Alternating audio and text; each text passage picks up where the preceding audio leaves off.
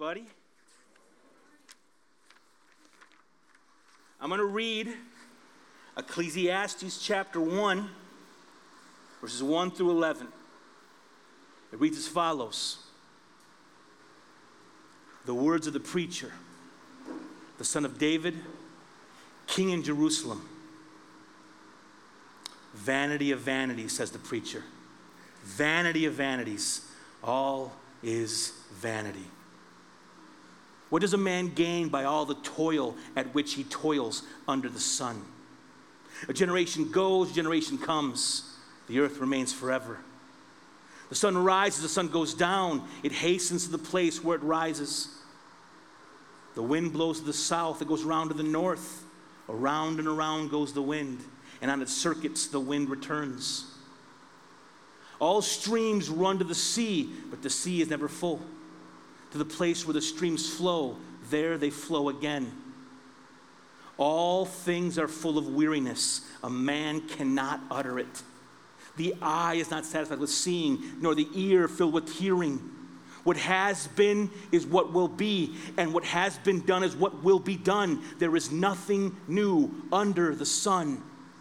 Is there a thing of which it is said, see, this is new? It has been already in the ages before us. There is no remembrance of former things, nor will there be remembrance of latter things yet to be among those who come after. The word of the Lord. Solomon, king of Israel, son of David, sitting upon his father's throne, he asked the Lord for something. The Lord says to Solomon, what would you have of me? And Solomon does not pray for might. He does not pray for riches. He prays instead for wisdom, and God gives him wisdom. And Solomon, in his wisdom, writes 3 books of the Bible. He writes the Proverbs, right? A book of great wisdom, help us live our actual lives. He writes a book we'll talk about next week called The Song of Solomon, which is all about like love and marriage and intimacy. Woo. As an old man, Solomon writes this book called Ecclesiastes. Now, I'm not an old man. I'm 41 years old. But I'm not a young man either. Age changes perspective, right? Like, when I was 20, I loved staying up to see the sunrise. When I was 20, I loved spending money I didn't have just for an adventure. I remember in college, it was finals weekend. And I'm like, hey, you guys, want to go to New York? Why? I don't know. I'm bored? We jumped in the car, drove to New York, saw the Niagara Falls, and drove home. For no reason, because we were young, dumb, and free. When I was 20, I'd go camping, sleep on a picnic table, didn't give a rip. I'm 40 now. I haven't seen the sun rise in 10 years. When I'm 40, at 10 o'clock, I'm like, man, it's time to go to bed, yo. I need my 8 hours. It's like I'm regressing back to kindergarten. I got to go to bed early, and if I'm lucky, I might get a nap at noon, baby, you know? I think about money. Can I afford this? Camping is now something I will only do if there's a cabin or a travel trailer involved. I'm not sleeping on the earth. I'm not. If at 41 I sleep on the earth, I'm gonna wake up and I will not be able to move. If a bear comes, I'll be like, hold on. Like, getting old changes things. Solomon, his life is a very unique life to watch. As a young man, he loves the Lord. He honors God very much. In his midlife, he kind of leaves the Lord, you know? The Bible says he loved many strange women, and they drew his heart away from the Lord. He would often, Solomon would, the Egyptian king wanted a truce with Solomon. So he's like, hey, listen, marry my daughter. The king of Egypt said, marry my daughter. We'll have peace between our nations. So he'd marry the Egyptian pharaoh's daughter and the Moabites' king's daughter. He married all these powerful women to get all these treaties. It said that Solomon had like a couple hundred wives and many more concubines. And each wife he had worshipped some foreign god, and he'd build a temple for each god of each wife he married. And he turned his heart away from God. He went after Molech and Baal and all these other foreign gods. But in his old age, he comes back to the God of his youth. In his old age, he's like, what was I thinking? And he returns back to God, and he writes this book. In this book, he has a very important question. What is the meaning of life? I've been quoting this book all for the last 2 weeks. I quote it to my barbershop dude, to like family members I got that aren't believers, and even my unbelieving buddies and friends will engage me about this book. Because it's about ideas, it's about philosophy, it's about what matters in life, and even an unbeliever will ask that question. When I was a kid, I remember watching Conan the Barbarian, and they argued about that question. Conan, what is the greatest thing in life? I won't quote it because it's inappropriate for church, but it was funny. What is the meaning of life? And Solomon's answer is surprising. He starts off saying, vanity of vanities, says the preacher. Vanity of vanities, all is vanity. This word vanity, it's a Hebrew word, it means vapor. We went camping Friday night. Went to Battle Creek, to Fort Custer. And it was a whole thing. We were planning to leave at 2 o'clock. We were going to leave. It was going to be great. I'm driving home at 2 o'clock. Angie calls. She's like, I'm going to the doctor. I'm like, what's up? I think Lena broke her arm. I'm like, I guess we ain't leaving at 2. So Lena did break her arm. She's got a cast on. So it's a good, dude, she took like a champ. She comes, like, she heard it. She said she felt it break. She comes in, she goes, Mom, I think I broke my arm. I got to go to the doctor. I mean, didn't yell, didn't cry. I asked her, did you really not yell? No. I'm like, dang, you bad. She told me it was the worst pain ever felt. You thinking poker player is what she is. When she's 18, we'll go to Vegas. No, I'm just kidding. But so she got a cast. We left late, went camping. But it was all like flustered. Like we left in a hurry because broken bone and all this stuff. So we leave. We get there. I didn't bring a toothbrush. I didn't bring shoes. I didn't bring a sweater. It was like 50 degrees in Battle Creek last night. And I had no sleeves. I was cold. Like I remember it was getting late, and I would talk, and I would see my breath. I haven't seen my breath in 4 months, 5 months.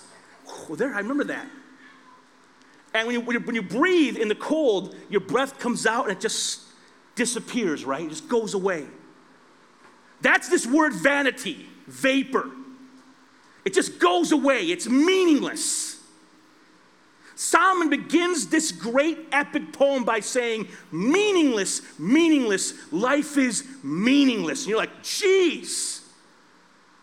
But if we get honest, we've all felt that before. That why am I doing this? What does it all mean? Why does it matter? He asks this question. He says, what does a man gain by all the toil at which he toils under the sun? What's the purpose of all this work we do in this life? All the effort, all the strength, all the sorrow. What does it matter? And it's not merely hypothetical. It's going to answer the question. Here's the answer to the question. What does a man gain? Here's the answer. A generation goes, a generation comes, the earth remains forever. The sun rises, the sun goes down. The wind blows to the south, the wind goes to the north, around and round it goes. A stream runs to the sea is never full. To the place where the streams flow, and there they flow again. He doesn't answer, he gives these pictures of these, what? Sameness. Things just go around and around and around, and nothing ever changes. He says, there's nothing new under the sun. We keep going around the stinking, what is that thing called at the park? You spin it, and the kids fly off. The merry-go-round. I don't know how you play with the merry-go-round. That's how we play with the merry-go-round. You spin it fast, and the kid shoots off, then the game's over. He's like, it's life, like, he describes life like a merry-go-round. It goes round and round and round it goes. That's a very awful way to view life. I don't want to think of life as this 1 year I live over and over again. I want to think that life is going somewhere. He's like, man, it just goes round and round.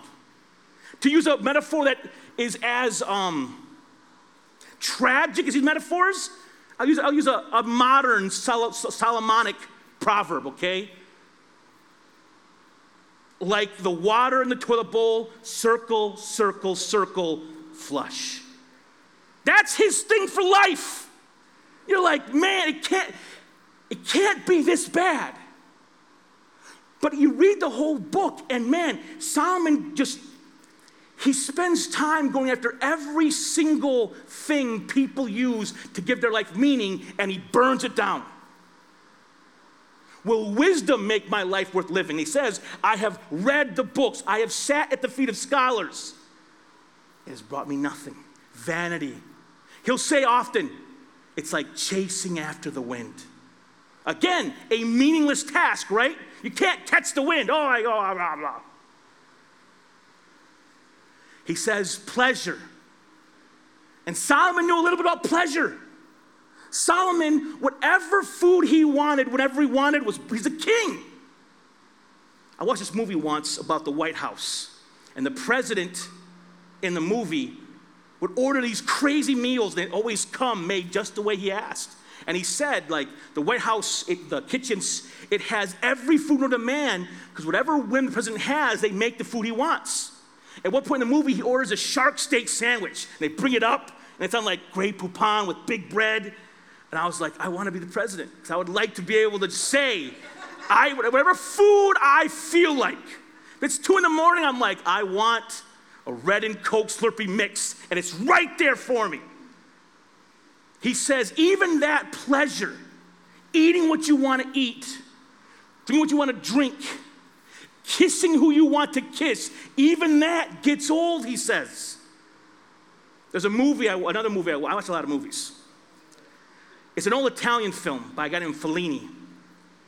And the movie was really, it's in Italian, so you got to read the English at the bottom. And there's this young man who is he's a photographer, he's traveling to Italy, he's traveling to like Naples and Rome and all these famous Italian cities. And everywhere he goes, he meets new people and like just drinks and meets beautiful women. And every episode, the movie's like 3 episodes. He goes to a new city, meets new people, new friends, drinks, has crazy adventures, goes to another city, drinks, new women, new adventures. And every time he leaves, he's sad. Because all this newness, all the dumbness and the bigness of life, it feels old. Because here's the reality. Whatever life you have gets old. Listen. Some people tell me I'm a decent preacher. Thank you for saying that. But if we're together for a while, I'm going to get old. You're going to know how I talk. You're going to hear my funny stories. Every preacher gets old. Every job gets old. Every relationship gets old. That happens. And Solomon in his book says,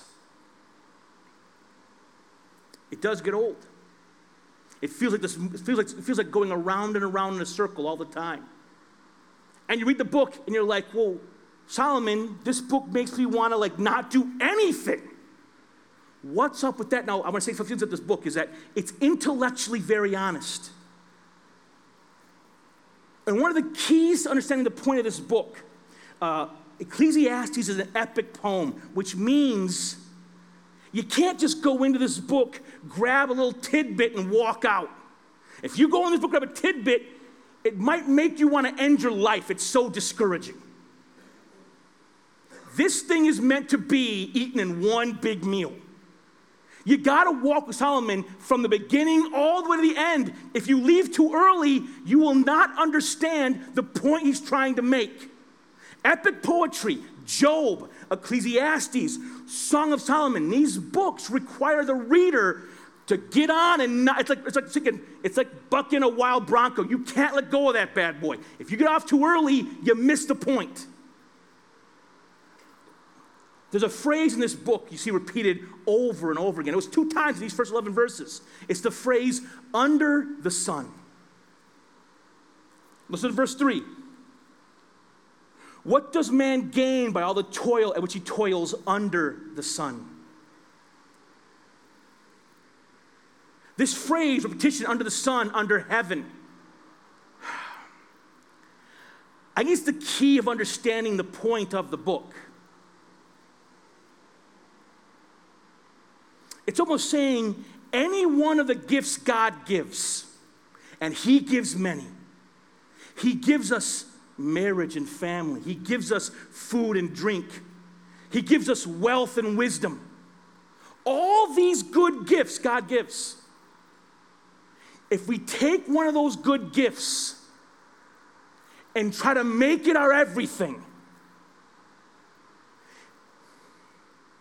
it will not satisfy. This life under the sun, separated from God, cannot bring satisfaction or contentment. The good gifts God gives, divorced from his presence, become a curse instead of a blessing. Things like intimacy, a very enjoyable thing. If you take intimacy and separate it from commitment, covenant, and obedience, it breaks it. It can become a slave driver instead of a beautiful gift. Alcohol. Oh, let's get a little controversial. Alcohol was meant to be a gift from the Lord. But abused, it ceases to be a gift, doesn't it? Abused becomes a overseer, a taskmaster, a ruler of our lives. Most drugs started off as prescriptions to help humans with things like pain. Even marijuana helps cancer patients get an appetite. A lot of the drugs we have were made for good things. But abused, they burn people's lives down, don't they? These good gifts, if they become ultimate, they kill us. They cannot satisfy. Family. Family's a gift. Having a spouse or children, a gift from the Lord. If you make your family your God, it will disappoint you. I've seen people make their kids their God. It's their purpose, their meaning. Well, guess what? Those kids leave. They grow up and they say peace and they're out.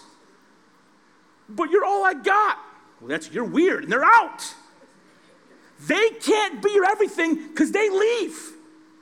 I tell my kids all the time. My kids want to go to McDonald's. Angie wants the Bell. We go to the Bell. Why do you always go where Mom wants to go? Because you guys are going to leave me. She'll still be here. That's why. I talk a lot of trash in my house. But even spouse thing. I love my wife. God has given me a gift in Angie. Given me a gift. I'm grateful for Angie in 1,000 ways I can never fully speak. But I can't even make her my everything. Because death can take either one of us away. And if I make her my all, first of all, if I make her my all, if I make her my God, what do I do when she fails me or lets me down? Because everyone lets everyone down. Try to make someone your God, they can't be God. Because they're made of flesh and bone. They're going to forget stuff. If she made me her God, whew, out of 21 anniversaries, I've forgotten one so far. Like, forgot it. Like, oh, we got married today? Pete, it was awesome. Like it's great. Sorry, I forgot our anniversary. Even that, I say, God, you gave me this gift. I'm grateful for it. But this, Angie cannot be my everything, because whether it be cancer or an accident that happens that takes us away from one another, will I then curse God because the gift is gone, or be grateful for the time I had with the great gift he gave? The gift cannot become the everything. If you take any good gift God made under the sun and try to make that your ultimate, it will fail you. And some of us take a long time to learn that. I have seen people abandon their families, leave their spouses, saying things like, well, I'm not happy and God wants me to be happy, so I'm out. As though happiness is something you can actually catch, because you can't. I've got a great wife, I have great kids, and some days it gets old. Some days my awesomely awesome kids frustrate me to no end. I go to the table to eat, and there's boxes of cereal and milk stains, and I'm like, there's one rule in the house. Clean up after yourselves. And it's never done. You get frustrated. If I make them my everything, it'll only lead to frustration and pain. Under the sun, life is meaningless. Whatever thing you try to make your everything is going to fail you, whether success or pleasure or strength. I knew a man, a strong man, his whole life, strong and able. He could provide for his family. Whenever someone needed him, he was there, and he got Lou Gehrig's disease, which means his muscles stopped working. He went from a strong man to a weak man to a wheelchair to unable to speak. And for him, his identity was his power. When he lost his power, he was lost. He put all his hope in his own strength, and even that failed him, because it does. We can't put our faith in any of the gifts God gives us, because all of it is fleeting. So if nothing down here can give us meaning or value, then what is the meaning of life? You read the whole book, and I think, listen, if you're reading the Bible with us, we read Ecclesiastes 3 times this week. We have a Bible reading plan, which is on the welcome table as you leave. Actually, it's Julie's my backpack. I'll put it over there when we're done with, I got it right here. We have our August reading plan. You can go online. On Facebook every day, we post our reading for the day. We have a free app you can download off our website as you listen to the Bible in your headphones when you drive or whatever. If you read the whole book of Ecclesiastes, you feel the up and the down, the meaningless but, and you're like, well, what is the meaning? At the very end of all of it, because again, you gotta hang on to the very end. Chapter 12 and verse 13, he even says, here's the end of the matter. He tells you, here's the end. The end of the matter all has been heard. Fear God and keep his commandments. This is the whole duty of man. At the end of all, he says, listen, what gives life meaning? Being rightly related to God. And that's it. Know God, obey God, and do what he says. And if you are rightly related to God, the rest just falls into place.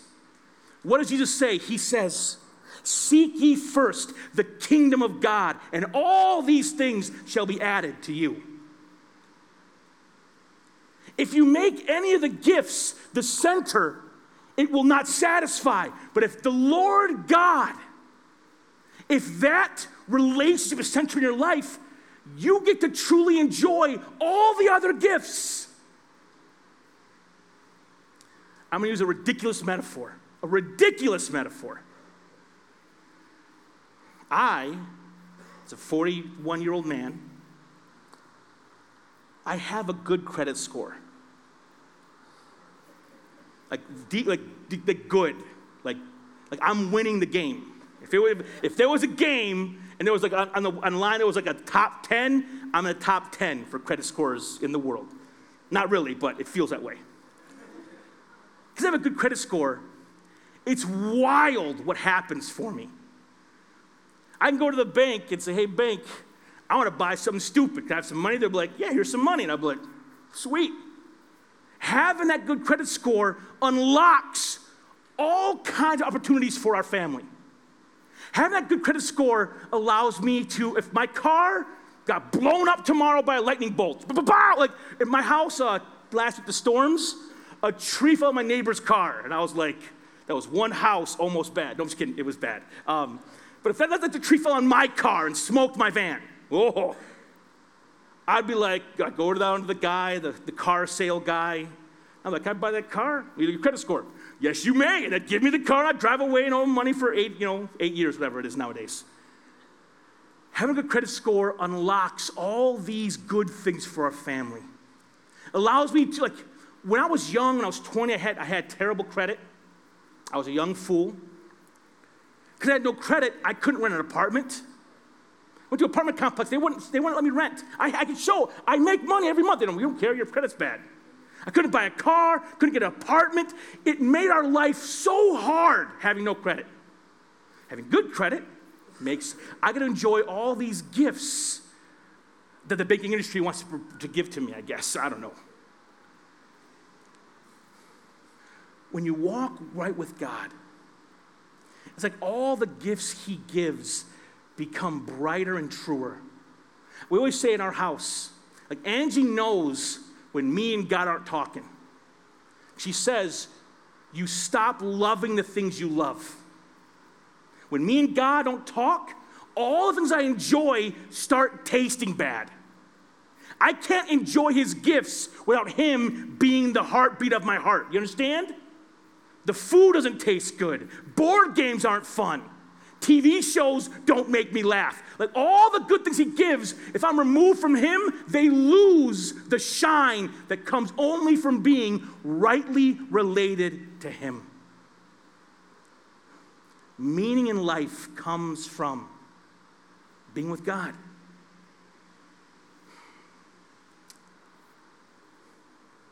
I want to end by saying this. I go to Philippians 4 to bring this home. The New Testament, Paul says the following. He says this.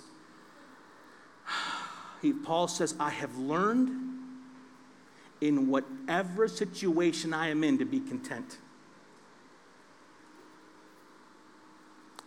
I know how to be brought low. I know how to abound. In any and every circumstance, I have learned the secret of facing plenty and hunger, abundance and need. I can do all things through Christ who strengthens me. When you read Ecclesiastes, the King Solomon will say, can pleasure give you joy? And it's like, no. Wisdom? No. Stinking money? No. At the end of every one of those nosedives, he begins pulling up the plane. You feel like you're going down this roller coaster, like, we're all gonna die. And he's like, we don't die. At the end of every section, he says, eat, drink, enjoy your work. And you're like, how can I eat, drink, enjoy my work if everything's meaningless? But he's getting us to the very end. He's trying to say to us, if you're with the Lord, if you're with God, if you're with the Lord, if you're in Christ, whatever he's given you, be grateful for it.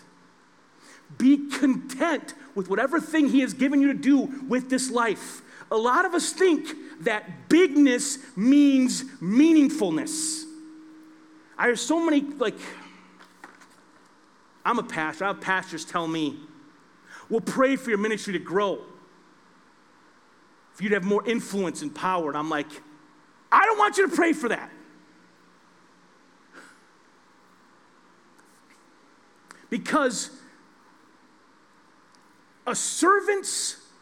the largeness of a servant's platform does not make the work more meaningful. Being faithful to whatever he's given to whatever he's given you. There are unpaid pastors in rural Michigan, week in, week out, coming and doing the work of the Lord, and no one knows their name, and no one sings their praise. There's 13 people in the church, and they're going to die for the Lord, and they're going to say, well done, good and faithful servant. In our life right now, I get to travel and preach. I go to India and preach. And for years, my wife has been at home lovingly raising 2 children in the Lord. And she's planted those trees, and they are growing into godly oaks. Now, I may be doing this. There was this artistic conference, and everyone went around the tables, and everyone said, what are you doing for the Lord's work? And everyone answered these big, like, I'm writing theology. Everyone's like showing off. Like, everyone's like, I'm doing these great things for the Lord.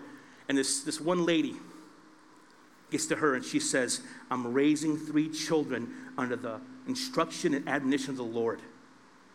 And everyone was like, are you doing it? Does it seem the world may never say, you bad. But she bad. She's doing what God has called her to do. That faithfulness is what matters. Faithfulness to what God has called you to do. In Christ, I encourage all of us to be content with what God has given you. And listen, whatever God has given you, there will be days when it feels old and moldy. Doing God's work, like the everydayness of life makes life hard, doesn't it? Because life is so everyday.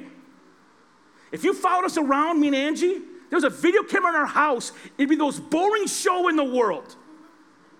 It'd be getting kids ready for school, packing lunch. What's the weather? Should I wear shoes or sandals? Oh, I think you should wear shoes. Like, it's the most boring crap in the world. But it's our boring crap, and it's awesome. You know what I'm saying? It gets old. But all that oldness, all that everydayness, it builds underneath Christ's loving gaze. It is given unbelievable beauty. It's not beautiful because it's so awesome. It's beautiful because God gave it to us, and we're being faithful to care for that thing.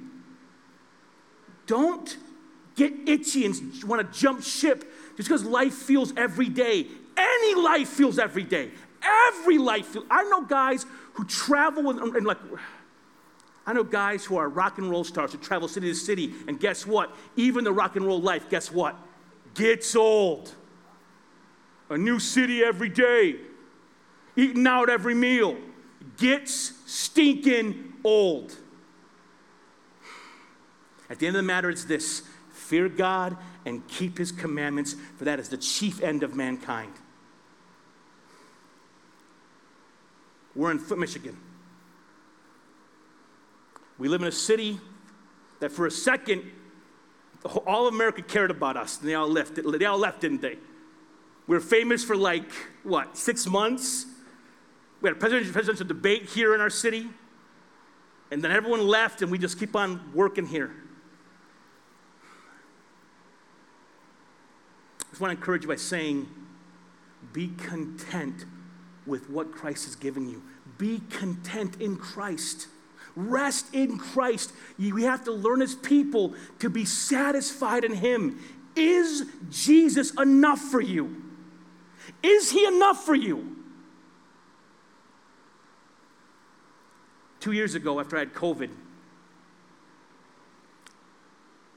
my vocal cords were wounded because of the coughing I did when I was sick. I tried to preach, and only air would come out when I would talk. And I had to get ready for surgery. They told me the surgery, 50% of the time it goes very well, but if it goes wrong, you may never speak again. And for me, I'm a communicator. I'm a speaker. I talk. I enjoy laughing and being loud and telling stories. I'm like, what if I lost my voice? I thought, what if I lost the thing that makes me me? I was praying about it, and the Lord's like, your voice does not make you you. The Lord's like, even if you stopped preaching, am I enough for you? without the title, without the work, would I still be enough for you? And I came to a place through prayer and wrestling, I'm like, yes, Lord, you are enough.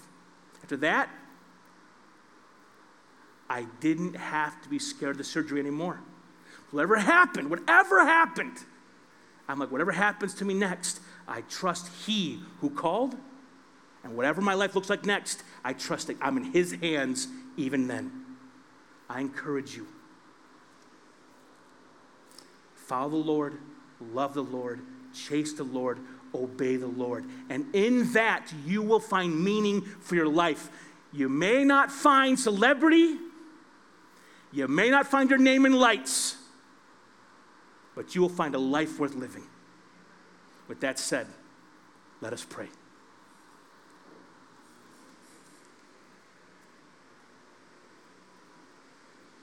Jesus, in you, we can do all things. In you, O Lord, we can love rebellious children. In you, O Lord, we can forgive thoughtless family members. In you, O Lord, we can work dead-end jobs and provide for our families. In you, O Lord, we can continue to try to make peace with our neighbors day after day. In you, we can answer to the call you've given us, no matter how mundane or small it may feel. Whether caring for a relative, a child, help us be satisfied with what you've given, that we may know the joy of this life that comes only in and through you. In Christ's name we ask all these things. Amen.